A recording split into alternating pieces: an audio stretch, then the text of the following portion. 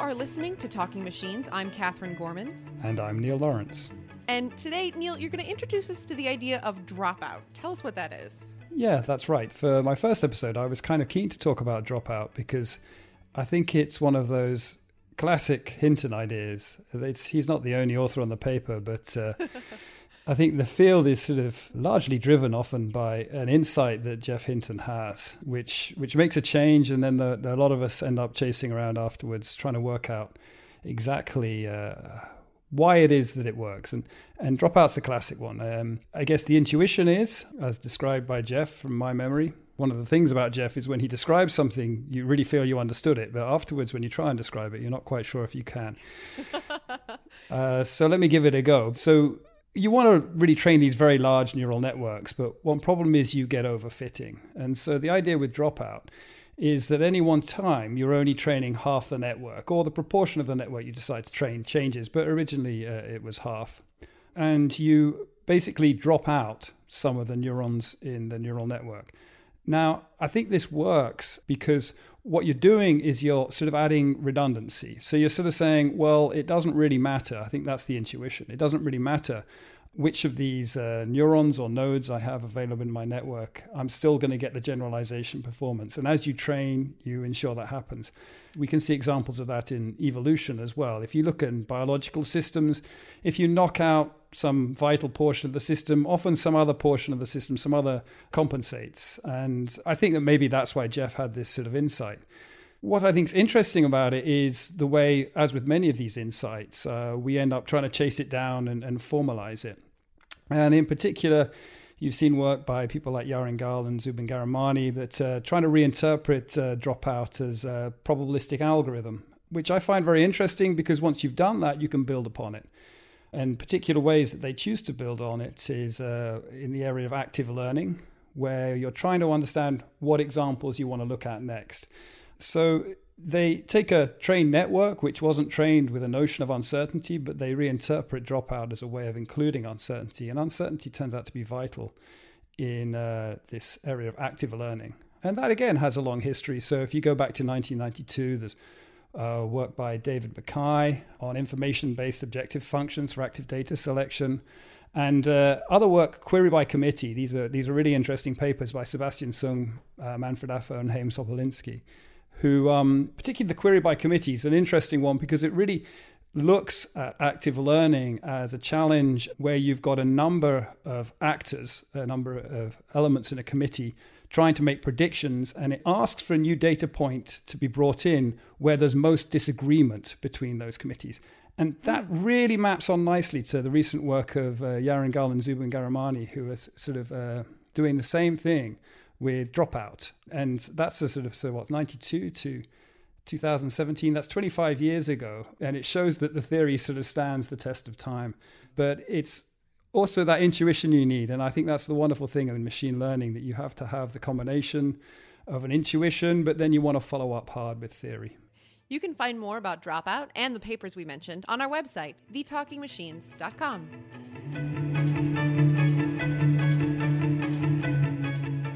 Our listener question this episode comes to us via Twitter. In statistics and machine learning, what does inference mean? So, Neil, can you walk us through that? When we talk about inference in machine learning and statistics, what are we talking about? That's a good question. Terminology is an interesting thing. It seems to mean different things to different people. Like, what does a word mean? Well, what people agree it means. And one challenge in very technical fields is the same word ends up meaning different things to slightly different groups in the field. Inference is very interesting because I only just really recently noticed that in deep learning, it's being used to mean what I would refer to as prediction. So in deep learning, people talk about training and then inference. I even saw the word inferencing, which gave me the shudders the other day. But that's not how I would traditionally use it, but you see it used a lot like that now. So what they mean there is I've got a trained neural network, and now I'm going to do inference, which I would say is make a prediction. So if it's a speech recognizer, then makes a prediction about what the word is, or makes a prediction about what's the object in the image. And to me, that's a new usage. I don't quite know where it comes from. It may have been hidden somewhere. But it's slightly confusing because it's very different from what we mean if we sort of say something like Bayesian inference. So in Bayesian inference, it's normally the process of finding the posterior distribution over the parameters. So in Bayesian inference, we use a prior, we use a likelihood, and very often we're interested in the posterior distribution over the parameters or over models or some quantity of interest. And that's what we mean by inference in Bayesian inference.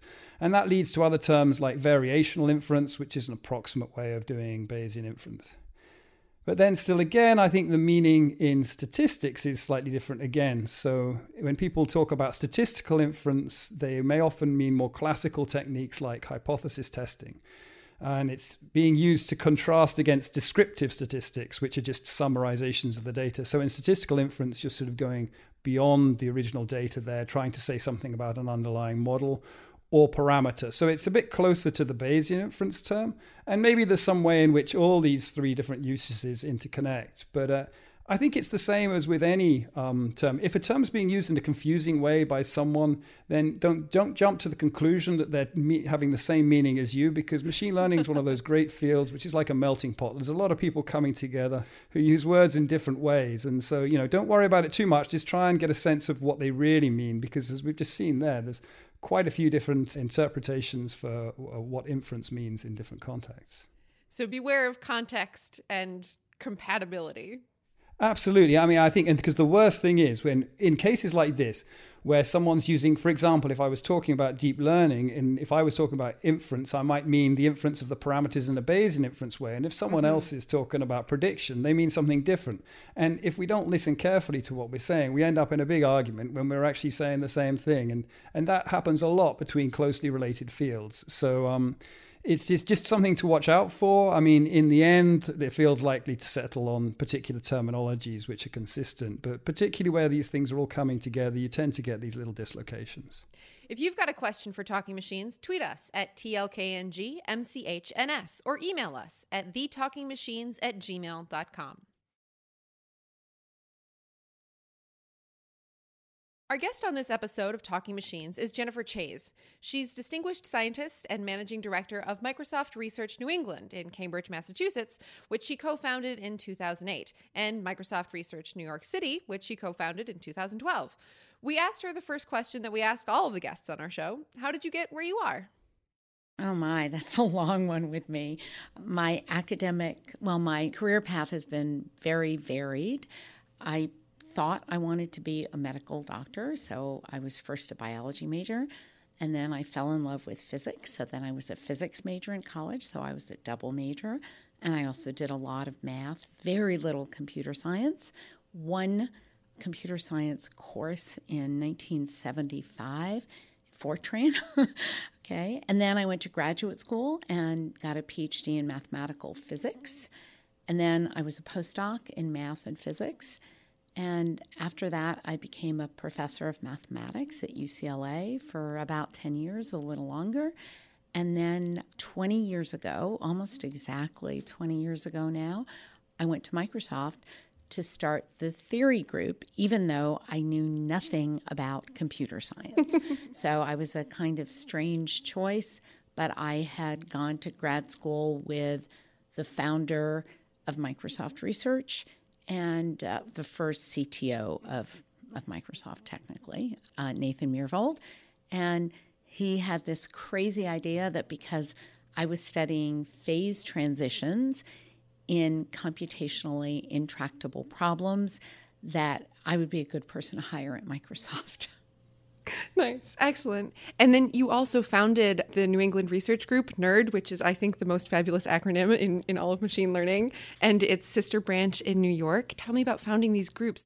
So, I was in Redmond for 11 years, and I ran the theory group there. And so what I had done there at first was bring together math and physics. I built a group that was math and physics, and then theoretical computer science. And then I thought about maybe 13, 14 years ago that it was going to be very important to build groups in the areas at the boundary of the social sciences and the computational and more mathematical sciences. And so I tried to hire some economists at Microsoft Research in Redmond. And a lot of economists were very resistant to moving to Seattle. And so I began to think, where are there great economists and social scientists? And Cambridge is just a fantastic place for this. We have MIT, we have Harvard, we have the National Bureau of Economic Research. And so I wrote up a couple of page pitch saying that we should start a lab in Cambridge and bring together mathematicians, physicists, computer scientists, and social scientists, including economists. And amazingly, Bill and Steve bought it almost instantaneously. And so, a couple of days after it was pitched to him, I was told, okay, 6 months from now, you're opening a lab. And and you have to move and you have to hire people and you have to figure out what you're going to do. And so my husband, Christian Borgs, and he helped found the lab with me, and we worked together on everything. I can talk more about that. So we just really hit the ground running. And the postdoc candidates whom we'd been interviewing for positions in Redmond, I called them in January, and I said, well, I've got good news and I've got bad news. The good news is that you got the postdoc. The bad news is maybe bad. You got it in a different city than you had applied. And so we just started from there. We started with just a few people here in the NERD, which is the New England Research and Development Center. So we're MSR New England, and this building, which houses also product groups for Microsoft, is called NERD, and I was actually responsible for naming it. I did it as a joke. They were saying, what are we going to call this? And I just said NERD as a joke, and it stuck. So trying to get the New York area, which doesn't quite have a research and development center yet, but may at some point soon. We just have research down there so far. I'm trying to get that named NYRD, so kind of a Leonard Skinner-ish nerd, slightly cooler nerd. The New Yorkers think of themselves as slightly cooler. Anyway, so I started this lab about 9 years ago, and I guess it opened 8.5 years ago, and we've hired great computer scientists and economists and social media scholars and computational biologists, and it's just fantastic. I mean, it's a wonderful, very interdisciplinary environment. And we have a lot of visitors here. We have about 300 visitors a year, anywhere from a day to a year, so a sabbatical visitor might stay for a year. And then we have other people just coming in to give a talk. We have students who stay for 3 months with us and collaborators who come in for, short to longer periods of time. We have some people from the local community who spend a day a week with us, faculty who spend a day a week with us. So, it's a very interactive group, very, very interactive. And over the years, we've just had so many amazing postdocs who now are faculty everywhere. And then 5 years ago, we heard about this amazing group in Manhattan. So there was a Yahoo Labs in Manhattan that was just fantastic. They had a very unfortunate incident where the CEO said that he might let some people go. And of course, although I don't think he actually let anybody in that lab go, they started to look, and everyone started to look at them. And, Google and Facebook and Amazon and LinkedIn and eBay and local universities were all making offers to these folks. And of the 15 researchers in that lab, we were able to hire 13. Wow, transplant. Which was just amazing. I think one of the reasons is that when we went down there to speak to them, we all spent the couple of days before making sure that we had read their papers and that we understood their research and knew why people thought they were so great. And they liked that we weren't just trying to tell them to come to a company, but that we understood who they were as scientists. And so that was the genesis of Microsoft Research New York City. And, it's more than doubled since that time. And so that's an amazing group, which is a little more computationally oriented than the New England group, but it has a lot of the same areas. So it has machine learning and computational economics and computational social science and just fantastic people. And the two labs interact with each other a lot. And they too have a fantastic postdoc program, which has now seeded some top universities. And so they're great labs. They're really great labs. Yeah. I think one of the really important things about NERD here in Cambridge is that it's been such a focal point for the community that's very active in the community, and it's a great place for collaborations to happen. It's that's a huge power that it has here. How have you seen that evolve over its lifetime, over its existence? So we had hoped from the very beginning that this would be a place, that NERD would be a place where people came to meet each other and to collaborate with each other. And I know I have a lot of colleagues from universities who say to me, I never go down the hall, or I never go to another building, but I come here and I'm sitting with someone from a different discipline, maybe from my own university, maybe from another local university, maybe a Microsoft researcher, maybe someone from a local company, and we start talking, because you get away from all the things that are what you do every day, day in and day out. And so I've always wanted to set this up as an environment in which people discuss not only the technical things from their disciplines, but also the values of their discipline. Mm-hmm. What are the questions that they care about, and why do they care about them? Because I think that is one of the biggest obstacles to working with people from different fields, is that you don't even understand why they're asking the questions that they ask. And so I think that over time, what happens is that you build up really deep collaborations. I don't try to make people collaborate at all. I do want them to talk to each other. I do want them to know what others are doing, but I think you don't force collaborations.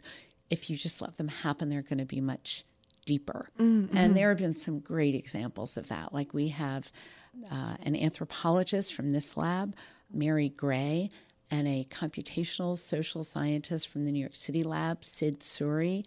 And he was trained as an ML person. And Mary was doing field work, anthropological work on Turkers. And so she was trying to understand what we now think of as part of the gig economy. Mm-hmm. And she went and she spent months and months in India. She interviewed hundreds of people. And she kept hearing that these Turkers were talking to each other. They were, and she mentioned this to people and they said, "You're crazy. We would know it if they were talking to each other." And Sid told her that she was crazy. And then she said, "No, this is really true." And so she started working with him and they instrumented it, and they found that indeed there are these networks that the Turkers have, and they interact with each other. And so all the models of how they behave and how you should engage them were wrong, because they were assuming that they were acting independently, and they were actually all sharing notes, who's a good employer, who's a bad employer, so all the assumptions were wrong. And that became the genesis of a deep collaboration between an anthropologist and a computational social scientist. That's so cool. So those are the kinds of things that take place which are really magical, which wouldn't happen if you just said, "Oh, I want to see how many collaborations you can do." Mm-hmm. Right. Yeah, definitely. And I think this is something that more and more people are interested in as the sort of search for untamed data sets moves further and further out. What would your advice be to someone who maybe hasn't collaborated with someone outside of their field before, but is really interested in taking that step? So I think, in my own experience, I started out as a physicist, and I was a professor of mathematics, and then I ran computer science groups, and, I've done some economics papers and some biology papers and some social science papers. And I'd say that you have to bring something to the table. So you have to bring your own skills to the table. And then people are actually very, very happy to work with you because, they may have data sets, they may have a domain expertise in an area like biology. I mean, when I do computational biology, I always work with biologists because as a physicist, mathematician, computer scientist, I can come up with crazy simplistic models that would have predictions that would be ridiculous to a biologist but would seem fine to me. And so I think the thing is that you bring your skill set, you bring your way of looking at the world to these people in different disciplines and to these data sets, and there's value there. So I know I'm working now in a field called graphons, which actually my husband Christian came up with the name graphons. It started about 12 or 13 years ago. We were working with John Hopcroft and Xianghua Tang and some other people on trying to come up with algorithms that would get rid of web spam on the World Wide Web. So if in your search engine, you can put these links in that will make your website rise in page rank, but they're just done by these so-called search engine optimizers that are really spamming the search engines. So anyway, we were coming up with things. We were talking to product groups, and coming from my and Christian's background in physics, Christian Borges is my husband, our backgrounds in physics, we thought when something gets really big, and the World Wide Web was really big, it's even bigger now, but it was already very big 12 or 13 years ago, we thought there are sometimes properties of the limit, something like a thermodynamic limit in physics. There are properties of the limit that are going to characterize the system. And then, other things are much finer. So how could we characterize those? And so we went and talked to Latsi Lovas, who was a member of our group, and Kati Vestergambi and Vera Shoge, who are also great combinatorialists. And we said, well, so do you graph theorists you must have a notion of a limit. What's the notion of a limit? And there was no notion of a limit, which was like, how could you not have a notion of a limit, And then when you began to think about it, there are an infinite number of ways of taking a limit. If you come up with a really strong notion, then every graph, every network converges to the same point because it's, a really weak notion, then everything converges to the same point. Really strong notion with lots of specifications, everything will converge to a different point. So you really want one that's just right, where you retain enough that there are interesting features there, but that you don't retain so much that everything is different, because you want to be able to get some idea of universality. And so we started coming up with different notions, and we came up with about 6 different notions. Some of them sounded very local, like, let's say I take a graph or a network, and I ask that as it grows, the edge density converges. And I ask that the triangle density converges, and the 4-cycle density converges. And for any finite graph, that density converges as the big graph grows bigger and bigger, as subgraphs. Okay, so that would give me one notion of a limit.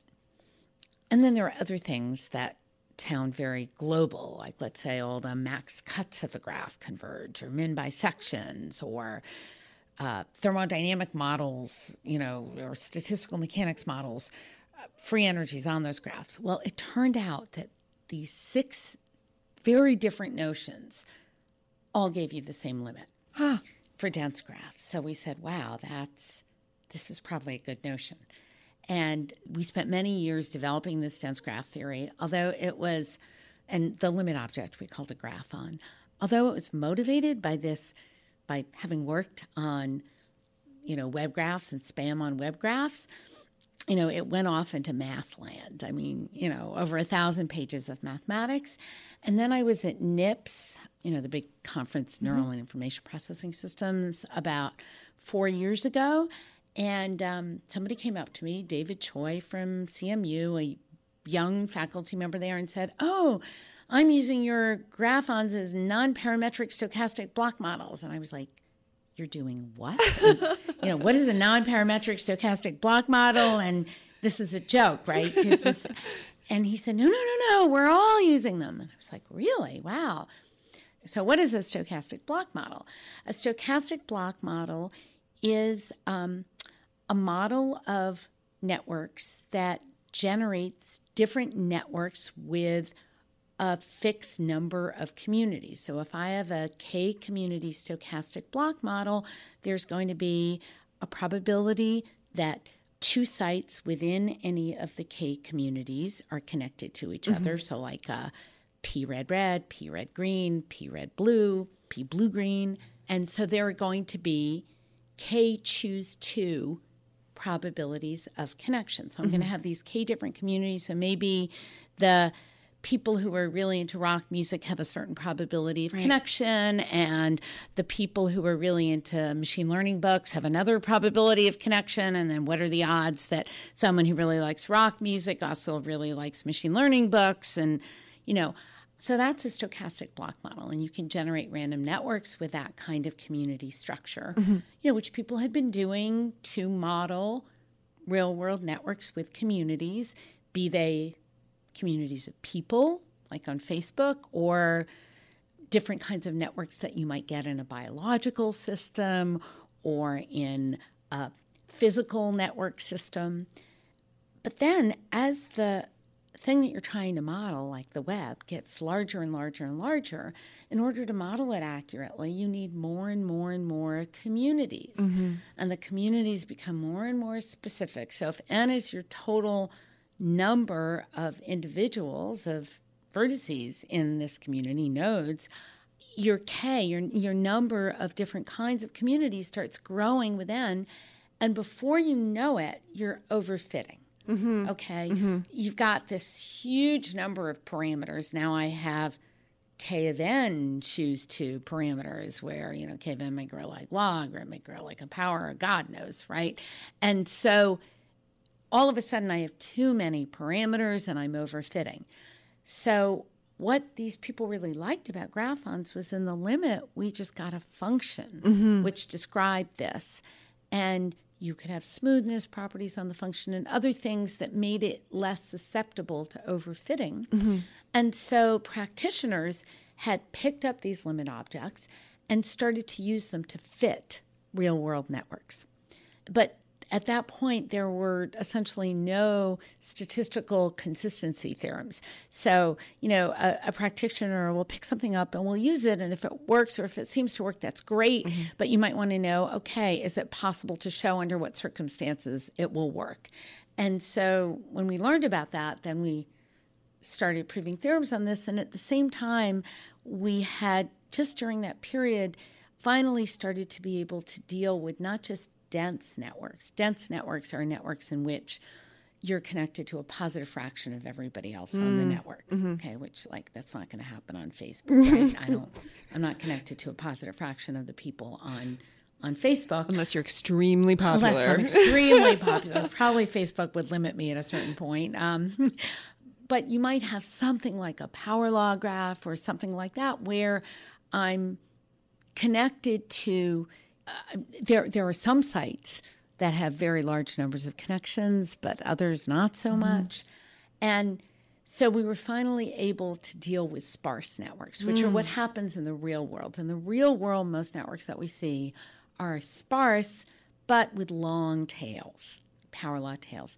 So we finally were able to come up with theories of how to get limits for networks like that, and then how to do statistical consistency to fit them with graphons. And since then, we've done other things like prove that in certain circumstances you can do this in a differentially private way, so you can protect. And this is really important on a network because very often the people you're connected to can reveal something about you.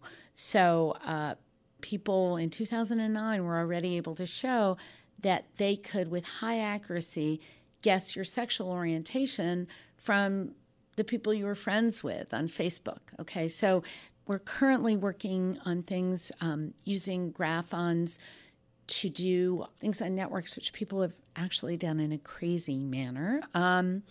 People on networks are connected to each other, so they affect each other. Now, let's say that I was on some big network and I wanted to test something out, and I decided to roll it out in Singapore, okay?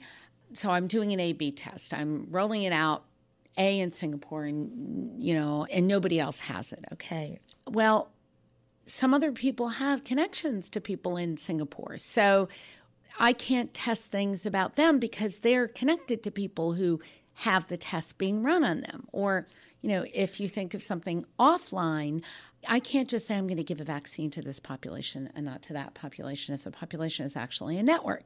Because if all your friends get flu vaccines, you are less likely to get the flu, even though you didn't get the flu vaccine. But if somebody is just looking at you, they're saying, oh, well, you see, here's a person who didn't get a flu vaccine and she also didn't get the flu. Well, on a network, the treatment that your neighbors got affects you. And so with some collaborators, we're now doing a project on how you would do, using Graphons, how you would do A/B testing properly on a network. Oh, wow. With another group of collaborators, recommendation systems are actually big bipartite networks. Netflix, I have movies on one side and I have people on the other side, and people have rated movies. But, how I rate the movie and my husband rates the movie, not independent of each other. We probably watched the movie together. We probably discussed it. Not that we always agree, but the network structure makes a difference. So how do we do recommendation systems, taking the underlying network structure into account? Wow. Okay, so these are all things that people have just been assuming these are independent, and of course we know that they're not. And so these kind of crazy Graphons, this math land stuff that we were doing, now is really useful for all these real world problems. So we're still proving theorems about them, but we're also testing them out, and it's really exciting, actually, really exciting. Yeah, definitely. You gave a talk about it at WIML this past year, did. which was excellent. I enjoyed it very much. Thank you. Have you seen anybody else in the space using these ideas, Graphons, as applied to large networks in ways that you feel are unusual or unexpected? Well, there were people who were using them for recommendations, and that's how I jumped into them, using them for A/B tests. So when I start seeing these, then I jump in and start working on it as well. And sometimes the people who had started this stuff, but maybe since I know a little bit more about Graphon, so I bring that to the table, right? To say the least, Getting back to the discussion of what you bring to the table, we can get even stronger results on what you're able to do, So it's actually really exciting, and I've been very excited by the number of people who are picking this up and working on it. And it's just it's a way of viewing networks. It's a kind of way of stepping back and viewing networks. Yeah, definitely. So, yeah, it's absolutely fascinating. So is there a particular question that really excites you that you're working on now in the idea of Graphons? What are you really psyched about? So I guess the things on the recommendation systems I am really, really psyched about. And I think we've got really good results there. I mean, we want to test them, but we've got some great theorems, and we want to test and see how quickly the algorithm, the theorems involve algorithms. So how quickly these algorithms actually converge, to see how practical they are. Fantastic. So, yeah. And then there's other kinds of ML that I'm doing also that I'm super excited about. So this has more to do with my physics background, and it's with some wonderful physics collaborators who I've been working with on and off for the past 10 years. So this has to do with neural nets and why certain kinds of learning algorithms work so well on neural nets. Okay, so we just actually published a paper last month in the Proceedings of the National Academy of Sciences called The Unreasonable Effectiveness of Learning Neural Nets to describe this. And it's a non-equilibrium statistical physics theory of learning neural nets. So physicists, in particular people who look at statistical physics questions, have been looking at computational questions for 10, 20 years now. And they had found that sometimes studying equilibrium statistical physics gave them a good framework for understanding why things were computationally difficult or not. Actually, the Onsager Prize of the American Physical Society was just awarded last year to 3 physicists who really helped clarify that. But basically what they showed, so this is just equilibrium, it's not learning yet, Basically what they showed is that when you look at something like a satisfiability problem, so I have resources and I have constraints. It might be a KSAT problem, it might be something else. If I am trying to satisfy a KSAT formula and I have a lot of variables and very few clauses, then I am typically able to satisfy it. Okay, just like if I have lots of constraints for an airline, I'm trying to get this person to that place and this person to that place, but I have a lot of planes and I have a lot of fuel, I'm able to do it. So the who I'm trying to get where are my constraints, and my airplanes and my fuel are my resources. And at a certain point when the system is over constrained, you can't do it anymore. Can't get everybody where they have to be. But it turns out that they're right at the boundary where you just have the right balance of variables and constraints, a phase transition occurs. And as you get near that boundary, where there still exist solutions out there, they get really, really, really hard to find. And what happens is that usually what you do when you're trying to solve a problem like this is you make some choices, and then you see that you're kind of stuck. And so you backtrack, you undo a few things, okay? And, maybe you're trying to crossword puzzle, you're doing this, and you erase a little bit, and you try to backtrack, okay? And when the system is very under constrained, it turns out that by backtracking only a few steps and then going down another branch of your tree and so on, and then backtracking a little when you get stuck, you're able to solve it. And that's because the solutions are at a small Hamming distance from each other in solution space. That's why the backtracking works. And what happens is that before you hit that phase transition, all of a sudden it's like your solution space shatters, and the solutions, though they exist out there, are really far away from each other. The distance between them goes to infinity within. And so you're not able to just backtrack anymore. So it becomes computationally difficult, even when there are solutions out there. So then you step back and you say, what might be going on with neural nets? We know we're finding these solutions that are generalizable. What does generalizable mean? Well, in a statistical physics sense, you might think of generalizable as having other solutions nearby. Maybe they're not the absolute optimum, but they have a lot of other solutions nearby. And so we looked at the solution space of some very simple neural nets. The perceptrons, which is a one-layer neural net, the two-level community machine, a two-level neural net where you could actually make calculations on them. Analytic calculations. Yeah. It's not a black box. So you can make analytic calculations. And we said, what if we add a term to the function we're trying to optimize, which says that I want to have a lot of other states nearby me. I add an entropy term that doesn't belong in the optimization function. So I'm kind of driving it out of equilibrium with this term.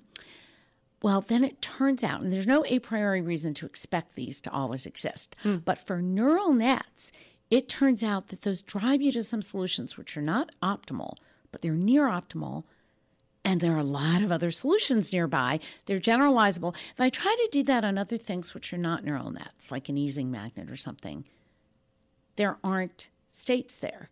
But here there are. Brings you to this space. It brings you to this space, this very dense space where I can generalize. And so then we said, well, could things like stochastic gradient descent, elastic stochastic gradient descent, dropout, all the things that are being used in deep networks, could those actually, fortuitously almost, be taking you to those states? And so now we are working with some people who do deep learning.